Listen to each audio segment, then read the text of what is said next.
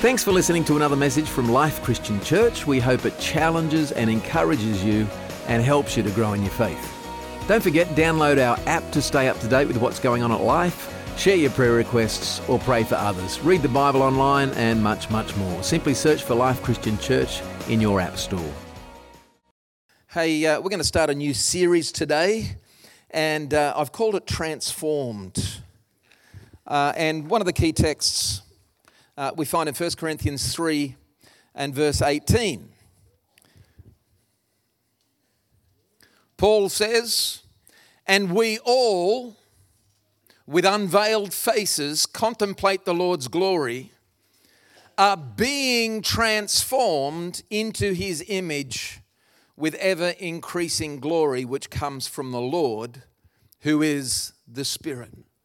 We're being transformed into the image of Jesus.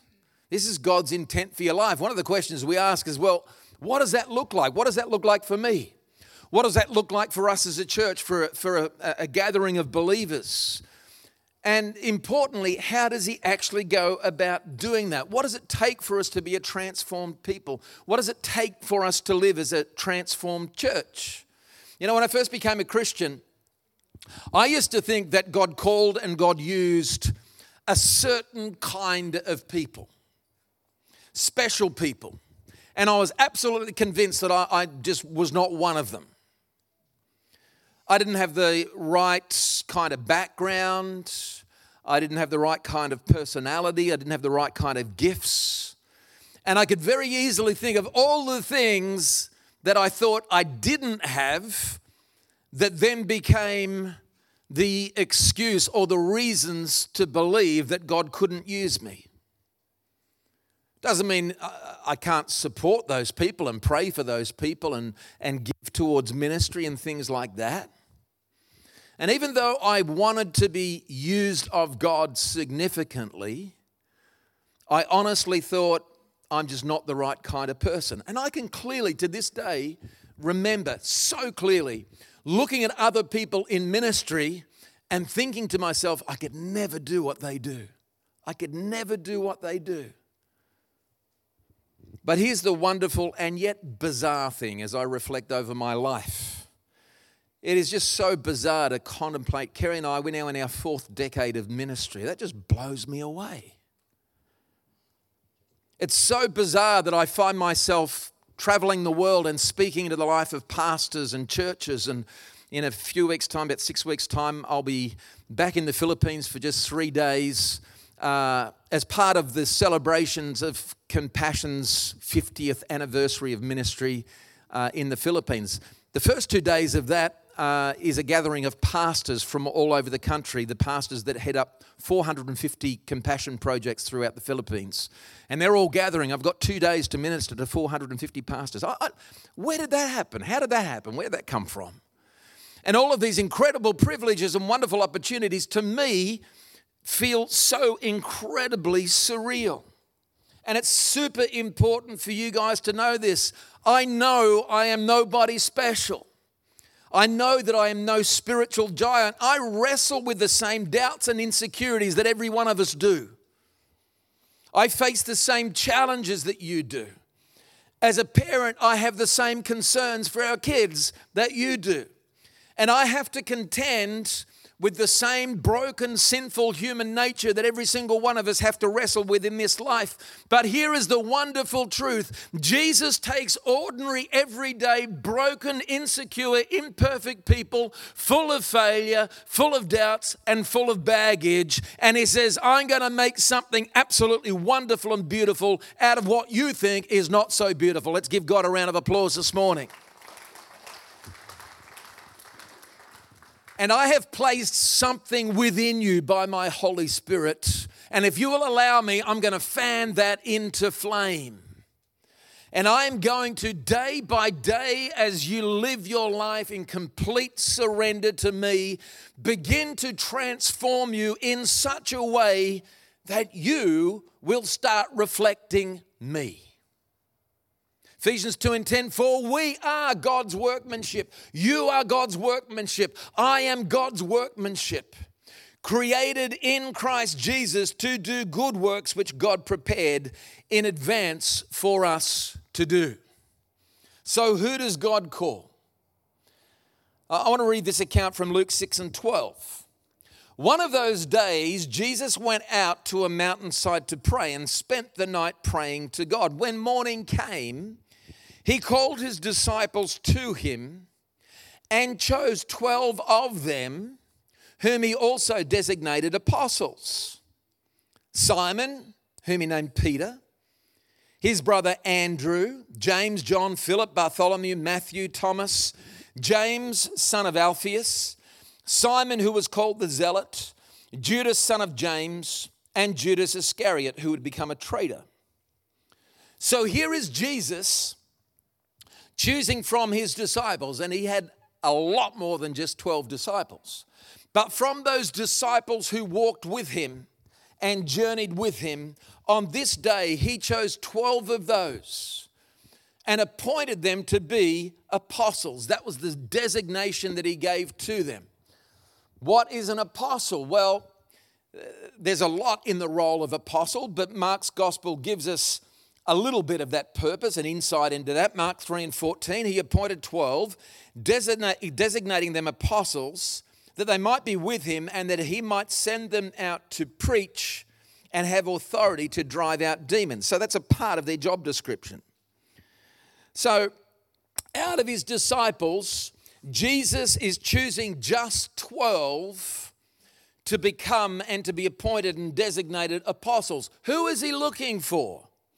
What kind of resume would he need of the people that he chooses for that task?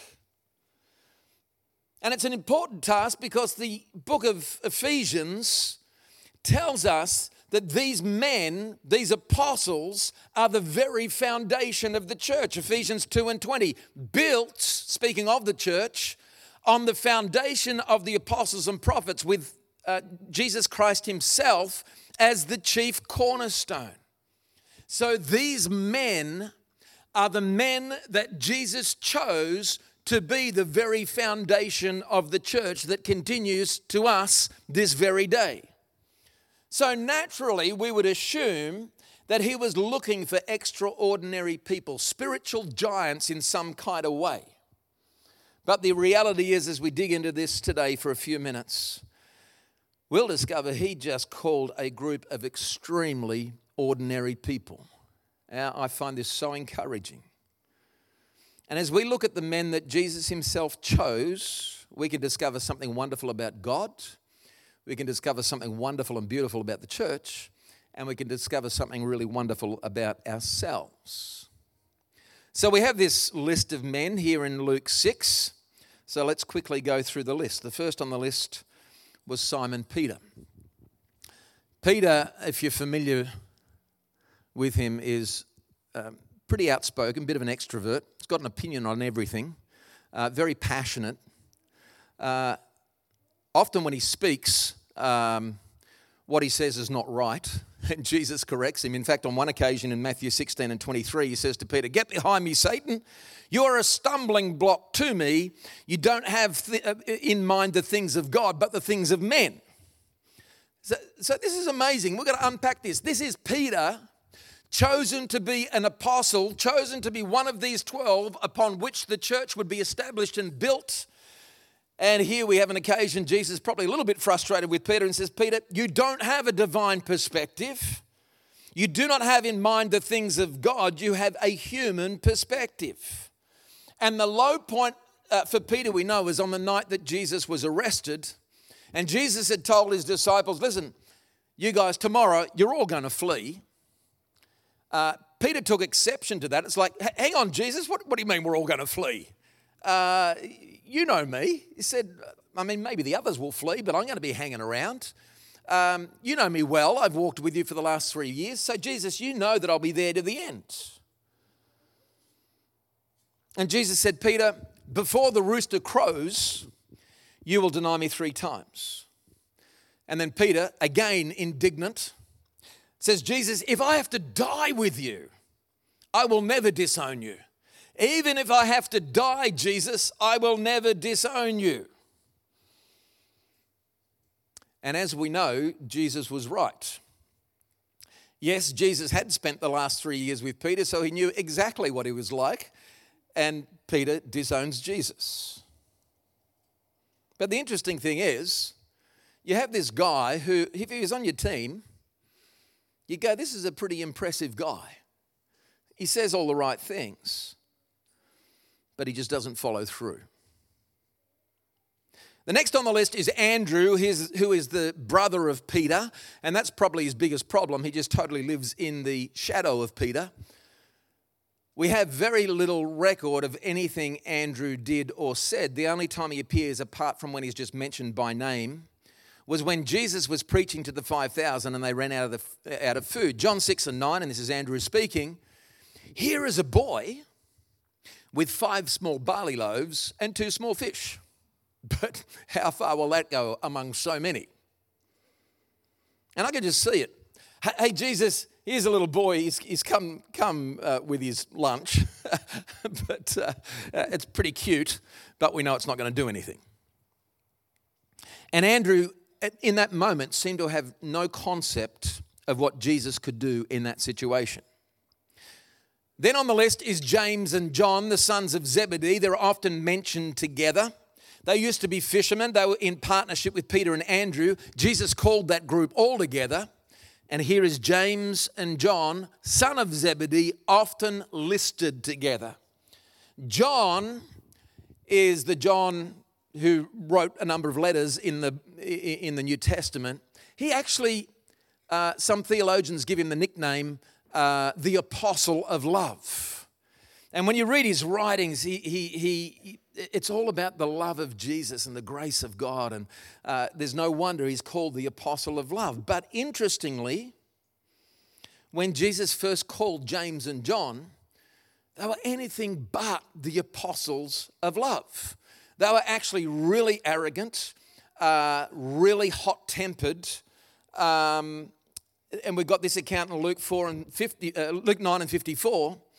As the time approached for him to be taken up to heaven, Jesus resolutely set out for Jerusalem. And he sent messengers on ahead who went into a Samaritan village to get things ready for him. But the people there did not welcome him because he was heading for Jerusalem. When the disciples, James and John, saw this, they asked, "Lord, do you want us to call fire down from heaven to destroy them?" It's not very loving, is it? It says Jesus turned and rebuked them, but that's James and John. Burn them up. Just burn them up. Mark 3 and 17 tells us the nickname that Jesus gave to them, which is Boanerges. I think I got the pronunciation right, which means sons of thunder. So here are the sons of thunder. These 2 brothers, angry, arrogant, proud, destroy the people of Samaria. That's their tactic when there's opposition. And it is absolutely wonderful and amazing that John is totally transformed from being one of the sons of thunder to becoming the apostle of love, because it simply wasn't what he was in the natural. But that's the transformational power of God. Philip's the next one listed. Philip only ever speaks twice in the 4 Gospels. And I like Philip because he comes across just a little bit slow to catch on. Jesus actually did a little bit of a test on Philip in John chapter 6. Verse 5, when Jesus looked up and saw a great crowd coming towards them, he said to Philip, "Where shall we buy bread for these people to eat?" He asked him this only to test him, for he already had in mind what he was going to do. And Philip answered, 8 months' wages would not buy enough bread for each one to have just a bite. Now, this whole conversation was a test for Philip. In other words, Jesus wasn't looking for advice from Philip. He didn't need to learn anything from him. He already had in mind what he was going to do. He was actually just testing Philip to see what Philip had learned. In other words, hey, Philip, come here, mate. Listen, I want to do a little bit of a test on you. Okay, there's 5,000 people out there. And Philip goes, yeah, thought there was a lot. And he said, they're really hungry. Yeah, Jesus, I'm getting pretty hungry too. Well, Philip, the people are wondering where they're going to get the food from. It's like, Jesus, you read my mind because I was thinking exactly the same thing. Well, Philip, how are we going to feed 5,000 people? Work it out. And the way Philip responded to the situation was to look at what was possible in the natural. How much money do we have? Well, that's nowhere near enough money to buy food for this crowd. And so Jesus tests him and discovered that Philip hadn't really learned a lot to this point. The second time we have Philip speaking is in the upper room on the night that Jesus was betrayed. John 14:6, Jesus answered, I am the way, the truth, and the life. No one comes to the Father except through me. If you really knew me, you would know my Father as well. From now on, you do know him and have seen him. Philip said, Lord, show us the Father, and that will be enough for us. Jesus answered, don't you know me, Philip? Even after I have been among you for such a long time, anyone who has seen me has seen the Father. How can you say, show us the Father? And I can see the look on Philip's face just getting a little bit confused, going, hang on, Jesus, you're confusing me with your theology. Please just keep it simple and show us the Father. So that's Philip. He just seems a little bit slow to catch on, and he certainly hasn't learned a lot. The next on the list is Bartholomew. Bartholomew is actually only ever mentioned in a list of names of the apostles. However, some of the commentators believe that Bartholomew is the same disciple that John, in his account, calls Nathanael. John 1:45, Philip found Nathanael and told him, we have found the one Moses wrote about in the law and about whom the prophets also wrote, Jesus of Nazareth, the son of Joseph. And what's the response? Quite prejudiced, he says, Nazareth, can anything good come from there? That was Bartholomew. That was Nathanael's response. So here is this guy Jesus chose, and he's got a little bit of prejudice in him. He made assumptions about Jesus based on where he was from. And then Matthew is the next one on the list. Matthew is a tax collector. As a tax collector, he would have been regarded amongst the lowest of the low because even though he was a Jew, they were traitors to their own people because they worked for the Roman authorities.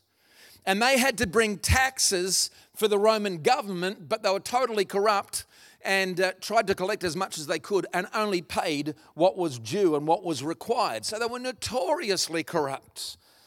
In fact, tax collectors, as you read through the Gospels, are given a special category of their own. It says Jesus hung out with sinners and tax collectors. So they're not even ranked in with sinners. They got their own category.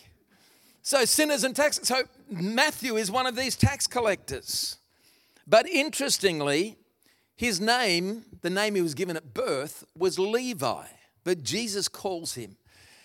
And I don't know what that initial conversation looked like, but maybe Jesus said to him, Levi, I know who you are. I know your background. I know you are a person who nobody likes. You got no self-esteem, no dignity, kicked around, rejected by your own people. But listen, I want you to come with me. And I'm going to give you a new name. And your name is Matthew, which means gift of God. How cool is that? What a beautiful picture. I know you used to be a thief, but now you've become a gift of God. What an incredible transformation. Then Thomas is the next one on the list. The only reference we have to Thomas is in John's Gospel, and he's best known, of course, for doubting Thomas. He doubted Jesus' resurrection. I won't believe it until I got proof. But he also seems to be a little bit pessimistic, has a negative view about things. There was an occasion where word came to Jesus that one of his friends, Lazarus, was sick, and Jesus said to his disciples, well, let's go to Judea. Now, the disciples questioned whether that would be a good move because the last time they were in Judea, the people tried to stone Jesus. But then Thomas pipes up and he says this in John 11:16, let us also go that we may die with him. And it's like, really? So that's Thomas. He's a doubter, and he tends to be a little bit pessimistic. Then there's James, the son of Alphaeus. We don't know anything at all about James, the son of Alphaeus, except that his father's name is Alphaeus. And people only seem to talk about him in regards to not getting him confused with the other James, the brother of John. So he's James, the son of Alphaeus. We know nothing he ever did or said. Then there is Simon the Zealot, next on the list. The Zealots were this movement that began in AD 6, and they were an important movement. They were a group who revolted against the Roman authorities on the basis that they refused to pay tax to Rome, because in paying tax to Rome, you're actually dishonoring God, because we are God's people. And so they led this movement, stopped paying taxes to Rome, and tried to live independently of the Roman Empire. Now, the movement didn't last too long. The government wiped it out pretty quickly. But Simon was one of that group. He was a zealot. Today, we would call him a political activist. And I reckon when Jesus called him, part of the attraction to becoming one of Jesus' followers, that he probably came with a bit of a political agenda. Now, what I love about this picture is that a part of this group of 12 that Jesus designated apostles, you've got Matthew, a tax collector, and Simon, a zealot, who would have hated each other. One was this activist so passionate about Israel and their standing in God, and here's this other guy who's a total traitor. And yet Jesus says, Matthew, I want you to be one of my team. Simon, I want you to be one of my team. How about you guys go over and sit there together? And I love that picture. Because in the natural, this is an absolute recipe for disaster. But here they are as Jesus' closest disciples. And that is transformation. The 11th is Judas, son of James. In Matthew's gospel, he's referred to as Thaddeus, but Thaddeus was the disciple nobody's ever heard of. One title given to him in John chapter 14 is Judas, not Iscariot. In other words, he's best known for who he's not. This is Judas, not Iscariot. Which brings us to the last one on the list, Judas Iscariot. Judas is the last in every list because he's the one who became the betrayer. He is the treasurer. He was the guy assigned to look after the money. Most times when we read about Judas, it actually has to do with money. And we automatically think then that he's kind of this shady looking character. You know, he's off to the side, he dresses in black, and he's often down dark alleys doing really shady deals. But that is actually not really the picture. He would have appeared to be very reliable, incredibly trustworthy, someone of great character, because if it wasn't that way, he wouldn't have been given the job of treasurer. In fact, when Jesus announced to the group in the upper room that one of them would betray him, they didn't automatically go, well, it's going to be Judas. What they actually said was, Lord, is it I? And so here we have Judas Iscariot. He betrayed Jesus, and then in the aftermath of that, he carried the absolute personal agony of the realization of what he's done that was so overwhelming for him that he ends up committing suicide. But Jesus brought this guy into his team. So these are the 12 that Jesus appointed apostles. Now, ladies, just before we go assuming there's some kind of boys' club, there are a lot of women that Jesus traveled with as a group of those broader disciples. They weren't appointed as apostles, but they were certainly among his committed disciples. Luke 8:1, after this, Jesus traveled about from one town and village to another, proclaiming the good news of the kingdom of God. The 12 were with him, and also some women who had been cured of evil spirits and diseases. Mary called Magdalene, who from 7 demons had come out. Joanna, the wife of Chuza, the manager of Herod's household, Susanna, and many others. These women were helping to support them out of their own means. So Joanna is a really impressive person to have on your team. She is the wife of a man called Chuza, who is the chief of Herod's staff. So she had prominence, she had importance, she had standing, and she had wealth. There was Susanna, we don't know too much about her, and many others. And it says that these women were helping support the others out of their own means. So they were women of incredible worth. Not only were they paying their own way, but they're supporting the others as well and supporting the work. We have Joanna being wealthy, married to Susa, the head of Herod's staff. And even amongst these women, you have a beautiful contrast. You have Mary Magdalene, from whom 7 demons had been driven out of her. She lived in the gutter before she met Jesus. And now she is brought into fellowship alongside of Joanna, the wife of Chuza, who is a socialite. She is somebody of standing. And it is a strange picture, but friends, it is a beautiful picture. They're now on the same team. And friends, this list of disciples is a bunch of ordinary, very unlikely, and very flawed people. Ranging from your Peters, the loudmouth, impulsive one, always talking, to the non-entity, Judas, not Iscariot. From arrogant James and John, the sons of thunder, who wanted to destroy the enemies, to James, the son of Alphaeus, who was obviously so reserved, most of the gospel writers forgot to mention him. You got Simon the Zealot, the political activist, next to Matthew the traitor, the tax collector. Thomas the pessimist, the one who always demanded proof. From the simple Philip, who just kind of drifted along, just going with the flow, to Judas the betrayer. From Joanna, the socialite, the wife of the head of Herod's household, to Mary Magdalene, the demon-possessed woman. What a bunch of ordinary people. And friends, what a beautiful, beautiful picture of the church. Can I hear an amen? And I got to tell you, it's a picture I'm looking at right now. How good is that? Ordinary people. But the wonderful thing is that Jesus takes ordinary people. For what purpose? He calls them to do extraordinary things. And what's the key to ordinary people doing extraordinary things? What is it that transforms us into being image bearers of Jesus? Well, friends, it is Jesus himself. 1 Corinthians 1:26, brothers, think of what you were when you were called.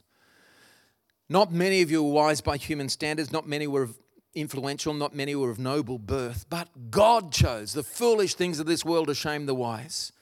He chose the weak things of this world to shame the strong. He chose the lowly things of this world and the despised things and the things that are not, to nullify the things that are, so that no one may boast before him. Verse 31 says, therefore, as it is written, let him who boasts boast in the Lord. Friends, it's a great day in my life. It was a great day. It's a great day in your life when you realize I am foolish, I am weak, I'm despised, but the cool thing is it's those vessels that Jesus chooses to use to fill and to display his power, to be his church. All we're going to do is just trust him, obey him, make ourselves available every single day with an expectation that says, you know, God wants to use me today. God, please exchange my weakness for your strength, my foolishness for your wisdom. 2 Corinthians 5:17, therefore, if anyone is in Christ, he is a new creation. The old has what? Gone, and the new has come. All this is from God, who reconciled us to himself through Christ and gave us the ministry of reconciliation, that God was reconciling the world to himself in Christ, not counting men's sins against them. And he is committed to us the message of reconciliation. We are therefore Christ's ambassadors, as though God were making his appeal through us. We implore you on Christ's behalf, be reconciled to God. God made him who had no sin to be sin for us, so that in him we might become the righteousness of God. Friends, you are called, you are set apart. And it's time for us to stop making excuses, to stop doing as I did, thinking I could never do what you do. It's time to get out of the spectator stands and get active in the game, because it's not about how we see ourselves. It's about how God beautifully and wonderfully sees us. You're a new creation. We've got to start living as new creation people. Can I hear an amen? Praise God.